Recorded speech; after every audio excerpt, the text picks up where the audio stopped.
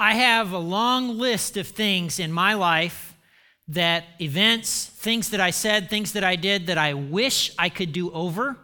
The earliest one that I remember, I was 5 years old. I had a friend named Rusty. Rusty and I were really good friends. Rusty lived down the street from me in Frankfort, Indiana. And this was a street full of older houses, and in his house was a big tree, and on the tree there was a tire swing. And I was kind of throwing the tire swing around. And Rusty says to me, "Hey, Mark," because that's what everybody called me back then. "Hey, Mark, don't do that. That's my tire swing. Don't throw it. Hey, Mark, stop it. Hey, Mark, you're going to hit somebody. Stop." Well, when he said it the third time, that was like a dare. And so you may not know this, but I have a little bit of a mischievous streak in me. And so I yielded, I heaved back, let it go. Bam! It hit him clean on. It was, to this day at age 47, it's the best throw I've ever made in my entire life. Hit him smack dab in the chest, knocked him onto his back, and I knocked the wind out of him. He's on his back doing the whole, I did what any 5-year-old boy would do. I ran. I ran all the way home, and I hid in my room, and I was thinking to myself, wonder if I killed him. Wonder if I'll go to jail. He was mad at me the rest of the time that I lived in Frankfort, Indiana. Now, in 1999, there was this movie called Galaxy Quest. And Galaxy Quest, let me see if I can get this going here. There we go. Galaxy Quest is a great movie if you love Star Trek, because Galaxy Quest is a Star Trek parody. And the crew of the spaceship Protector have this device. They have a special weapon, the Omega-13 device. And the whole film, you're trying to figure out, what on earth does this device do? I mean, what is it? And at the end of the film, you get to see. If you push this button, boom, you go back in time 13 seconds. It's the most amazing thing. 13 seconds is long enough for you to correct a wrong. It's long enough for you to make up for a stupid mistake. Man, I wish I had an Omega-13 device. I could have so used one of those when I was a teenager. Our junior high had one of these traveling Christmas stores that came into our gymnasium, and you could buy gifts and stuff for family members. And I remember I saved up money, and I went, and in my family, in the Vanderpool family, there was one person who was the demigod of the family, and that was Grandpa Vanderpool. Everybody revered him. He was like a Moses character. Everybody talked highly of him, and he had this garden, and Grandpa Vanderpool was into woodworking. In my church office behind my desk is this giant mosaic wood piece. He made that in like 1960 when he retired, okay? And he would make things out of logs and out of pieces of wood, and there at the store was this wooden log that had 3 candle holders in it, and 3 candles, and I was like, oh, that's Grandpa Vanderpool, and I was so excited, and I bought it, and I had like 35 cents left. I mean, it took almost all my money, and everything was going great until the Vanderpool family Christmas, when he opened the gift, and I'm not going to rat out which relative. It's not anyone in my immediate family, okay? But an extended family member, as soon as he opened the gift, out of their mouth, my mom is smiling, out of their mouth, "Mark, what a stupid gift." Oh, it's one of those slow motion things like in a sci-fi film. Oh, if I had I would have never bought that, baby. I mean, take me back in time. I'll rectify that. Keep the money. Pocket the money. I'll buy stuff at Val Department Store. What a stupid gift. Do over. And then when I was in love and Jenny and I were dating and I liked her and she liked me, I thought we were spending all this time together, like huge amounts of time, like a vortex of time. If you ask her, you get a whole other different story, like it's almost like she never saw me and it was like I studied and worked all the time. And I took this one class, Old Testament 374, and this class was like a big deal class at Wheaton College because it was done by one of the translators of the New International Version. And we were talking about why they translated things certain ways. And it was geeky and it was everything I loved. And at the end of the semester, I got my grades. And in that class, I got a B. And when Jenny and I were together, out of my mouth came this statement. I got a B in that class because of you. Now, wait a minute. This is supposed to be a safe place, a judgment-free zone. You are free to talk about me on the way home. That is a technical foul, okay? And yes, that statement came up in arguments for the next 15 years. Where was that omega-13 device? Engage. Oh man, I don't know about you, but I have done enough things that I wish I had a do-over button. Anyone in this room who's over the age of 40, you get it because you've lived there, you've done it. And if you're here today and you're 14, 16, 18 years old, I know you get it. I'm just saying that in another 20 years, you're going to get it with high emotional intensity and Pentecostalism. You're going to feel it, okay? You're going to feel the need for the omega-13 device. When I was a junior in college, I had Dr. Lake for a class on German theologians. Dr. Lake was perpetually angry all the time. He was, I'm not making this up. He had this, I'll borrow your stand. He had this unique character trait. Randomly, as he was lecturing, he would pound the table, he would pound the desk, and he would just do that, and it rattled students. Well, we took the midterm, and the highest grade on the midterm was my brainiac roommate who got a C+. And so Dr. Lake, and the rest of us were failing, okay? The rest of us did not well. And so the next class, he's in front of us, and he always stood like this, and he was did I mention he was always perpetually angry? Yes, so and I think it was because he was short. I don't know, it's 4'1", so he's this little guy, but he pounded and he was mad all the time. And he said, I have obviously failed you. All our eyes are big, and he goes into this speech. The highest grade was Andrew, at a C+. This is unacceptable. Clearly, I do not know how to teach. I should quit, but I can't have that option. And you're stuck in this class. So I'm going to throw out, and he had them, and he literally walked over to the waste can, boom, and threw them in the waste can. And he goes, over the next 2 weeks, we're going to up our game, and we're going to retake, and it's going to be a new exam. It was a do-over. We got to do a do-over. And you know what? We all A's and B's, and it was like awesome sauce. Thank you, Dr. Lake. I don't know what that was. No matter how much I love a do-over button, right? No matter how much I love a do-over and the idea of it, I have learned that there are some things in life that you can't do over, that you can't repair, that you can't fix, right? I brought along a science demonstration for this. We spare no expense at Generations on our science experiment demonstrations. The pyrotechnics disclaimer is in your bulletin, okay? So I have a standard 8.5 by 11 sheet of paper, right? You can all see this, right? So when I do this, nice effect. I'll pay you the $5 after the service, okay?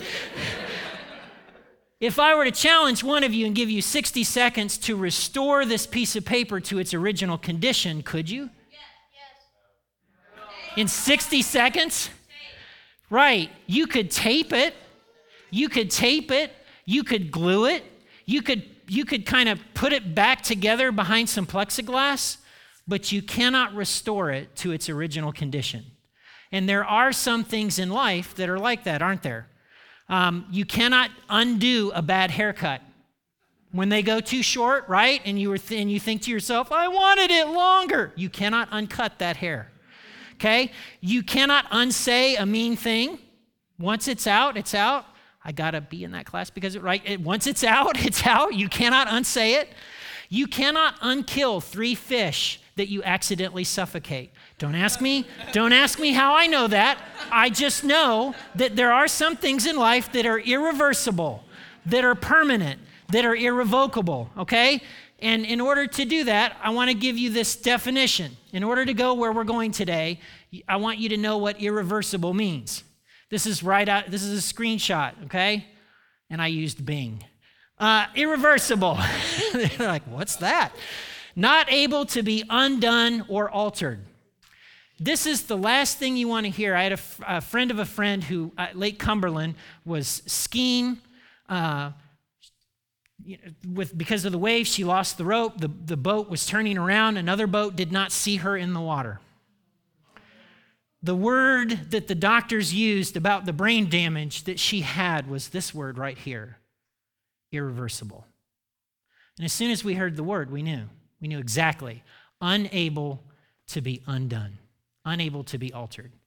Today, I want to explain to you why the bodily, literal resurrection of Jesus is so important and give you one reason why Christians put so much hope in God because of it. And knowing what irreversible is important.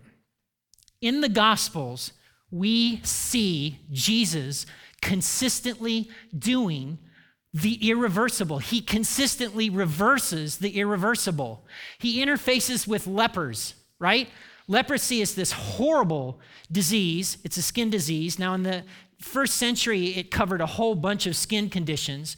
But the leprosy that we know today, you lose feeling in your extremities. You begin to lose your digits, your toes, your fingers. You cut yourself. You don't know, so the wounds get infected. You can pick up boiling water and hot stuff, and you don't even know it because you don't feel it. It's terrible.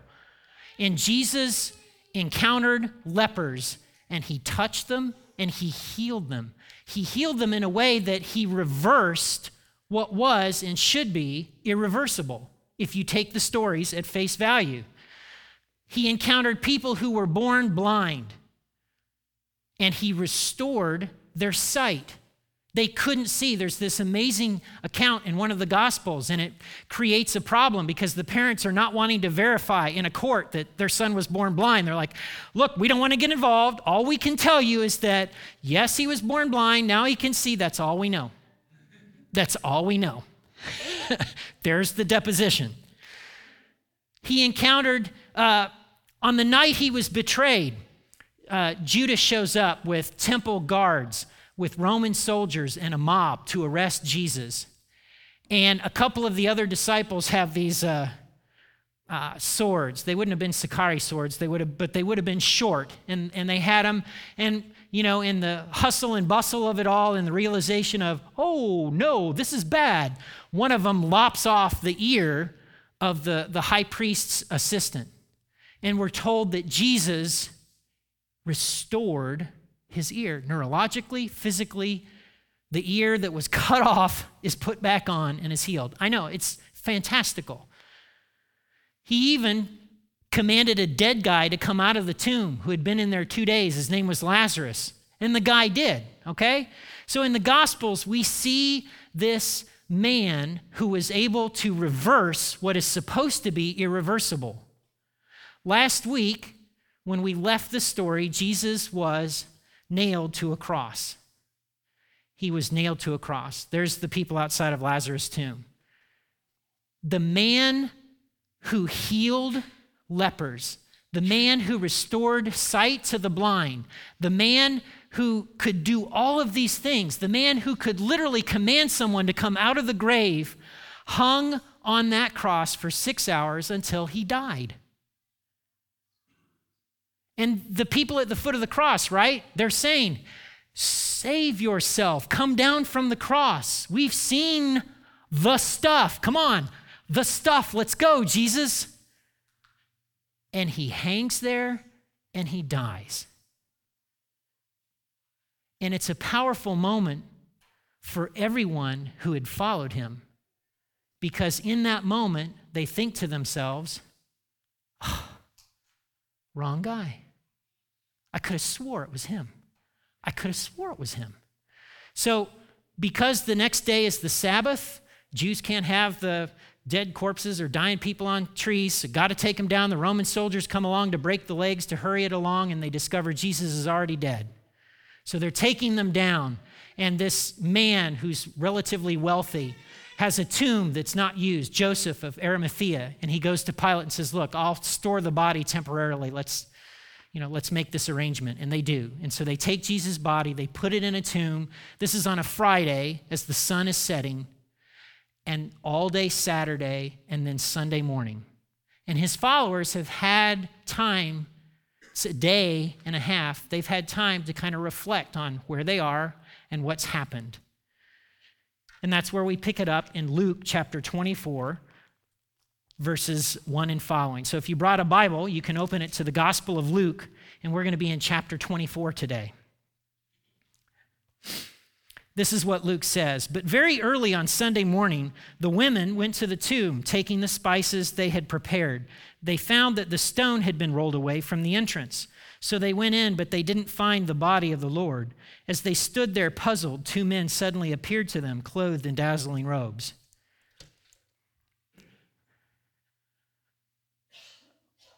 These women are going to the tomb to properly prepare Jesus' body for permanent burial.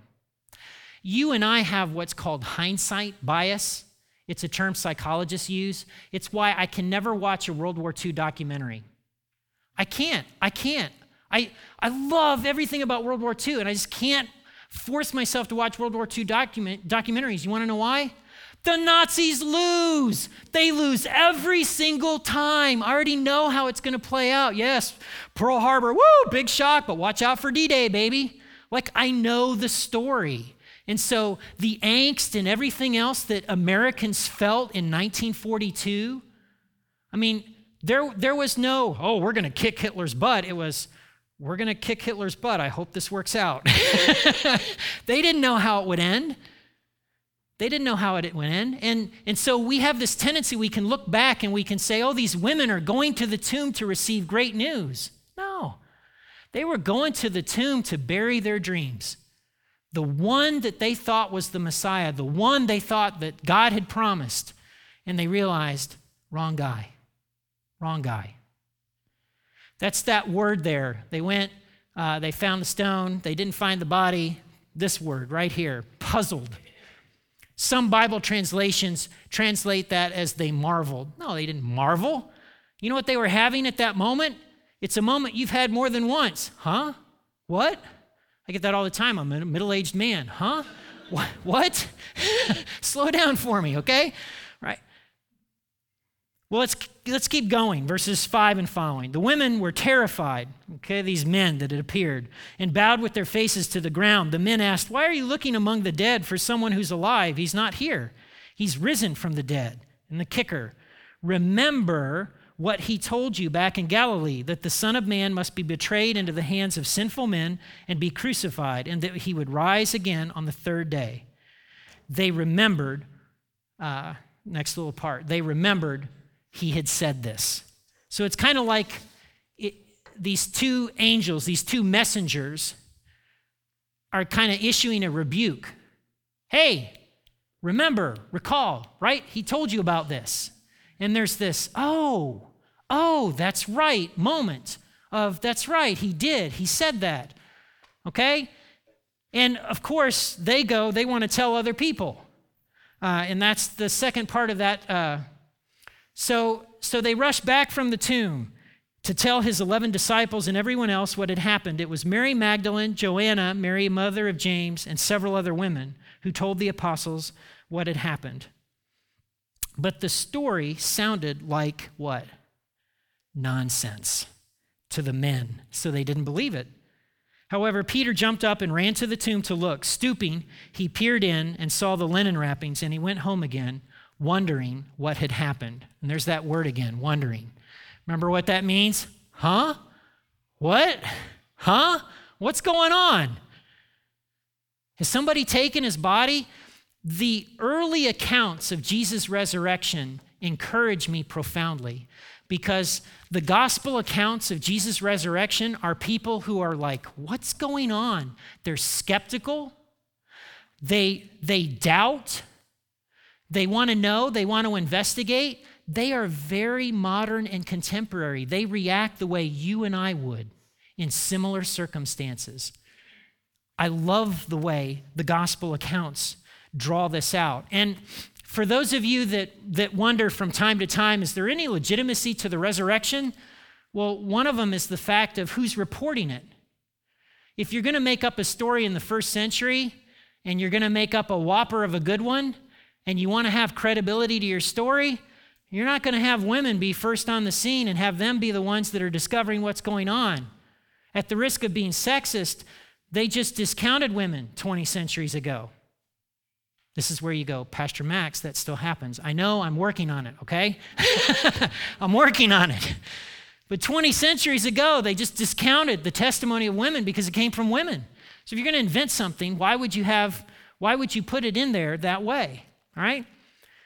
It's the women have this, that Peter and John have this, wondering, there's that word again. There are disciples that are on their way back to go back to their homes. They're on this road to Emmaus. It's a town. Jesus walks along with them, and they're terribly discouraged. And the language, what they tell him is, we had thought he was the one, but we were wrong. It's kind of like how Republicans felt in 1976 when they put Ford up, right? There was this moment in the thing historians point to where the Republican convention, they're like, we should have voted for Reagan, right? You feel that so the feeling that they have is the same kind of intense feeling that people have when they work for someone who's running for office and the election results come in and they're thumped. And you're like, wasn't our time, wrong person, wrong time, didn't work. You're deflated. That's the feeling that's going on. But over time, over the next few days, over the next couple of weeks, he begins appearing more and more. And so the skepticism begins to become something else. It's a, holy cow, do you know? Like, he rose from the dead. I mean, they're going around, no, you gotta understand this. I know he was on the cross. I know he was dead, but he is like alive. I'm telling you, I saw him. He was there. Even Thomas, who did the whole, look, when I can put my finger in the holes, fine. Otherwise, forget it. Didn't happen. Dead people stay dead. And then Jesus is like, hey, it's you. What? What are you doing here? Okay?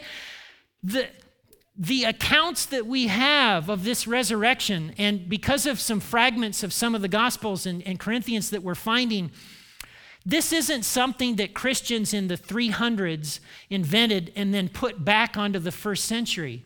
This is something the earliest followers of Jesus insisted. So maybe you can conclude like one of the more famous New Testament scholars has recently published an article, and he basically said, what happened is there was a mass hallucination, and everybody hallucinated and saw Jesus rise from the dead, but it really wasn't Jesus rising from the dead. It was a mass hallucination. This is in a very scholarly publication. And I look at that and I go, how does that take more faith than what I'm having to take? Like, help me understand this, okay?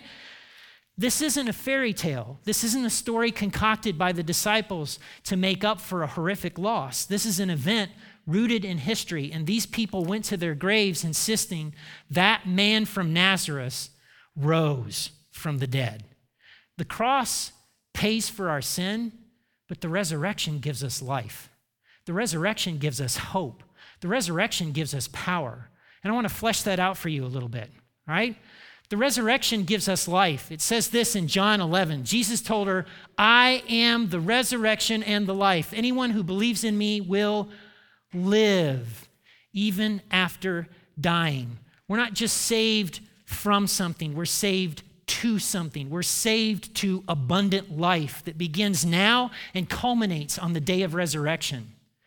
The other thing the resurrection gives us is power. In Romans, Paul says this, the Spirit of God who raised Jesus from the dead lives in you. Get this. The Spirit of God who did what? Raised Jesus from the dead is where? In you. In you. That same Spirit, that same power is in you. You have a habit you want to kick? That same Spirit, that same power is in you. I can't tell you how important this is. I know, I'm getting Pentecostal. Hope. The resurrection gives hope. 2 years ago, I was at a chamber event, and we sent off the golfers. on their rounds, and one of the people at the table left of us chamber ambassadors had lost a friend to cancer. And so we were talking about, is this life all there is? Is there more to this life? How does that work? And each person went around the table and told what they thought, what they believed. But at one point I asked the question, I said, do any of you here feel that if this life is all there is, you live, you're born, you die, that somehow you're being robbed? And they all were like, yeah. And I'm like, why? Is it because you have to give up your stuff? And they were like, no. It's the relationships. It's the relationships, losing the relationships. I mean, it's wrong. It goes against everything that's in me. And I'm like, how interesting. How interesting, right? The resurrection gives us hope. And the guy who wrote this, all praise to God, the Father of our Lord Jesus Christ. It is by his great mercy that we have been born again because God raised Jesus Christ from the dead. Now we live with great expectation. We have hope. The guy writing this, of course, is the guy who denied him 3 times and thought, I've ruined that relationship. And here he is writing later in his life, and he says, we have hope. The resurrection of Jesus still brings life, power, and hope today. He does. I hope that you will use it. That power, that spirit is at work in you. I hope, too, that you will trade religion for relationship. Religion is all about what you can do for God. The gospel is about what God has done for you and what God will do through you. And there is a profound difference, a profound difference. And lastly, I want you to expect the impossible. Confession time. Hi, my name's Max, and I'm a realist, which is just another way of saying I have a tendency to be a pessimist, okay? Meaning out of my mouth in my life have come these phrases, I can't, they won't, it'll never happen. I'm now old enough to have watched God do the impossible so many different times that I now filter before those words come out of my mouth, okay? I remember a day when I said to somebody, wouldn't it be amazing, Dave Potter was in a different set of circumstances, wouldn't it be amazing if Dave ends up an elder at Generations one day? I remember all the years that my dad prayed for my mom. I'm in my small group now with my mom. She's an amazing person. I remember when we launched Generations Community Church, and I thought, man, Nicholasville is a graveyard of churches. It's so where I want to plant one because everything that starts here fails. And yet took the risk, and here you are today. Here you are today. I was complaining to a friend 2 weeks ago. Man, it feels like I spend all this time and I invest in these people, and then they go off on the mission field or they go to another state, and they looked at me and they go, Max, Generations is a sending church. That's awesome. And I go, but I want to be a receiving church. The impossible. The impossible. You don't just have the testimony of some fishermen and women from the first century. You have the testimony of hundreds of thousands of people since then who will say, I have encountered Jesus and I am changed because of it. I know this in my own life because the family tree that I come out of, and here I love Jenny. I love my kids. I tell my kids all the time, I'm sorry, your dad's working on it. He's got issues, but boy, I'm trying, right? There's innately in me, I just hate risk. I want to avoid risk. I became a church planner. Like, are you getting the impossible in here? Okay? Expect the impossible. And more than that, and this is my bottom line for the day. Oh, here's in case you didn't know, right? Here's a definition of realists, right? Boom. Yes, you caught it. You caught it, right? I won't say it for the recording. I'll just, right? Okay? And yet, the tomb was empty. The tomb was empty. The tomb was empty. The tomb was empty. He did not stay dead. The resurrection can change the rest of your story if you will believe and follow. It's simple, but it's hard. But the impossible comes into play. Believe and follow. Will our musicians come up? I want to pray for you. Father, thank you for the resurrection. I admit, I'm not 100%, but I'm well over 90% that this thing happened. Thank you that we see in Jesus that ripped pieces of paper can somehow be restored. What is broken can be made whole. That is something amazing. That's what we long for. So even so, come, Lord Jesus. I pray this in your name, Jesus. Amen. Amen. Would you stand?